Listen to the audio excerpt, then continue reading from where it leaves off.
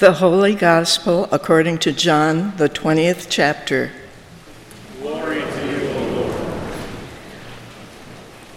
When it was evening on that day, the first day of the week, and the doors of the house where the disciples had met were locked for fear of the Jews, Jesus came and stood among them and said, "Peace be with you." After he said this, he showed them his hands and his side. Then the disciples rejoiced when they saw the Lord. Jesus said to them again, "Peace be with you. As the Father has sent me, so I send you." When he had said this, he breathed on them and said to them, "Receive the Holy Spirit. If you forgive the sins of any, they are forgiven them. If you retain the sins of any, they are retained." But Thomas, who is called the twin, one of the 12, was not with them when Jesus came. So the other disciples told him, "We have seen the Lord." But he said to them, "Unless I see the mark of the nails in his hands, and put my finger in the mark of the nails, and my hand in his side, I will not believe." A week later, his disciples were again in the house, and Thomas was with them. Although the doors were shut, Jesus came and stood among them and said, "Peace be with you." Then he said to Thomas, "Put your finger here and see my hands. Reach out your hand and put it in my side. Do not doubt, but believe." Thomas answered him, "My Lord and my God." Jesus said to him, "Have you believed because you have seen me? Blessed are those who have not seen and yet who have come to believe." Now Jesus did many other signs in the presence of his disciples, which are not written in this book. But these are written so that you may come to believe that Jesus is the Messiah, the Son of God, and that through believing you may have life in his name. The Gospel of the Lord. Praise to you, O Christ. Grace, mercy, and peace be with you all from God our Creator and the Lord Jesus Christ. Amen. I'm going to talk to Thomas for a few minutes. Y'all can listen in if you want to. You can miss a meeting, or miss a class, or miss a putt. You can miss a deadline, or miss a lunch date, or miss a free throw. But Thomas, you missed the resurrection. What in the world was so important that you were not there with the other disciples in that upper room on that first Easter evening? Did you go out for food? Were you tired of being around people who were cowering in fear? Or, being the realistic kind of guy you are, after Jesus died that awful death on the cross, had you simply given up on the future that was going to be following him, and were you now just trying to figure out what to do with your life? Because your new normal is a world without Jesus in it. Doesn't mean you didn't love him. We remember earlier when Jesus was in the temple in Jerusalem and he got in a fight with the authorities. They tried to kill him, but he slipped away and left the area.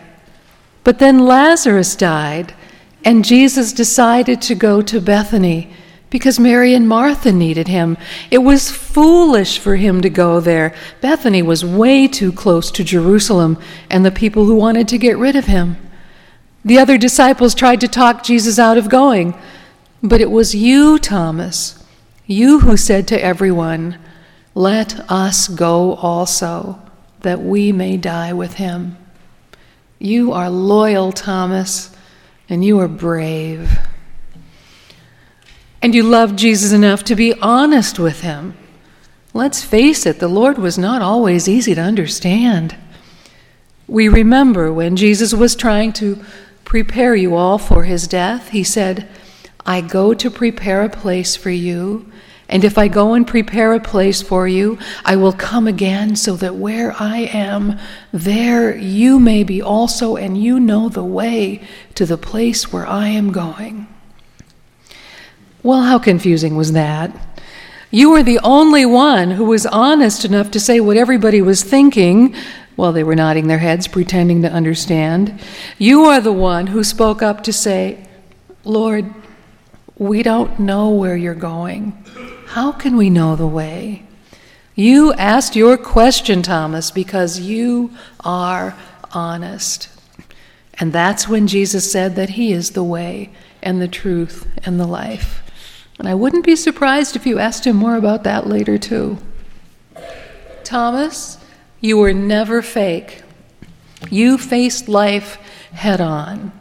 You loved Jesus, and he was dead and buried.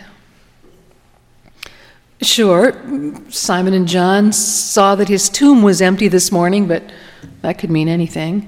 And Mary had a ridiculous story about seeing Jesus and talking to him, but that's just crazy grief talking, right? It can't be true. And then the other disciple said, he came to them in that locked room, in that meeting you missed, and showed them his hands and his side, and talked to them about peace and forgiveness. But that can't be true, because even if it was true, after that awful way he died, after what they did to him, after the way no one defended him, how could he talk about peace and forgiveness? So Thomas, even though even you have to admit they had a look of joy and wonder as they talked about Jesus being alive again, to you, it's just wishful thinking. You are a realist. You know that what they are describing is impossible. So you told them that you yourself would not believe unless you see the nail marks yourself and put your hand into that hole in his side, and that wasn't going to happen. Except it did. A week later, you were with them in the room this time, and Jesus appeared again. With tenderness, he invited you to touch his wounds. And in a heartbeat, the best heartbeat in the heart of the most realistic guy in the world, you realized your reality was too small. It had to expand to a reality that included resurrection from the dead.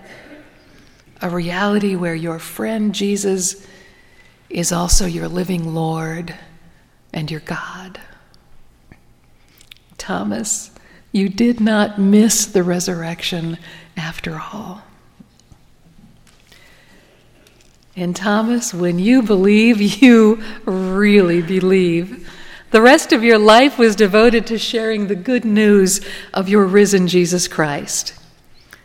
And when realistic people said to you, "That doesn't sound possible," I'll bet you said, "I know, that's how I was too. But he showed me his wounds, and I can't stop talking about him." Well, early church tradition tells us that Thomas never did stop sharing the good news of his risen Lord God. He traveled and preached in Babylon and Persia, present-day Iraq and Iran.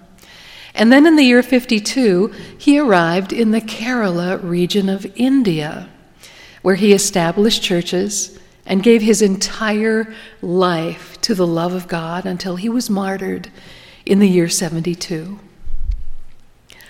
1,600 years later, Portuguese explorers landing on the shores of India found practicing Christians who traced their roots all the way back to Thomas. They still call themselves St. Thomas Christians. In 2006, I worshiped on an ordinary Sunday in an absolutely packed Christian church in India. And although I couldn't understand a word they said, and although I was the only blonde in the room, I knew that I was with family, with my brothers and sisters of the risen Christ, who trace themselves all the way back to Thomas the realist, whose reality included resurrection from the dead, who could not keep the good news to himself. 3 times in John's Gospel, Thomas is called the twin, and that's a bit of a mystery. Whose twin? Sometimes he's paired with Matthew or Philip. Some early writings say his twin was named Lydia. One person thought that twin referred to 2 characteristics within him, doubt and faith. Another writer interpreted Thomas the twin this way: we aren't told who it is so that we may consider ourselves to be his twin. Do we look like Thomas? Do we have some love in us? Some loyalty? Some courage? Are we honest about our doubts? Do we ask our questions? Are we willing to be changed by our risen Lord? And do we join with him in saying to Jesus, "My Lord and my God"? If so, we look a little like Thomas, and we could do much worse. Shall we say the Easter greeting to one another? Alleluia, Christ is risen. Christ is risen indeed. Alleluia.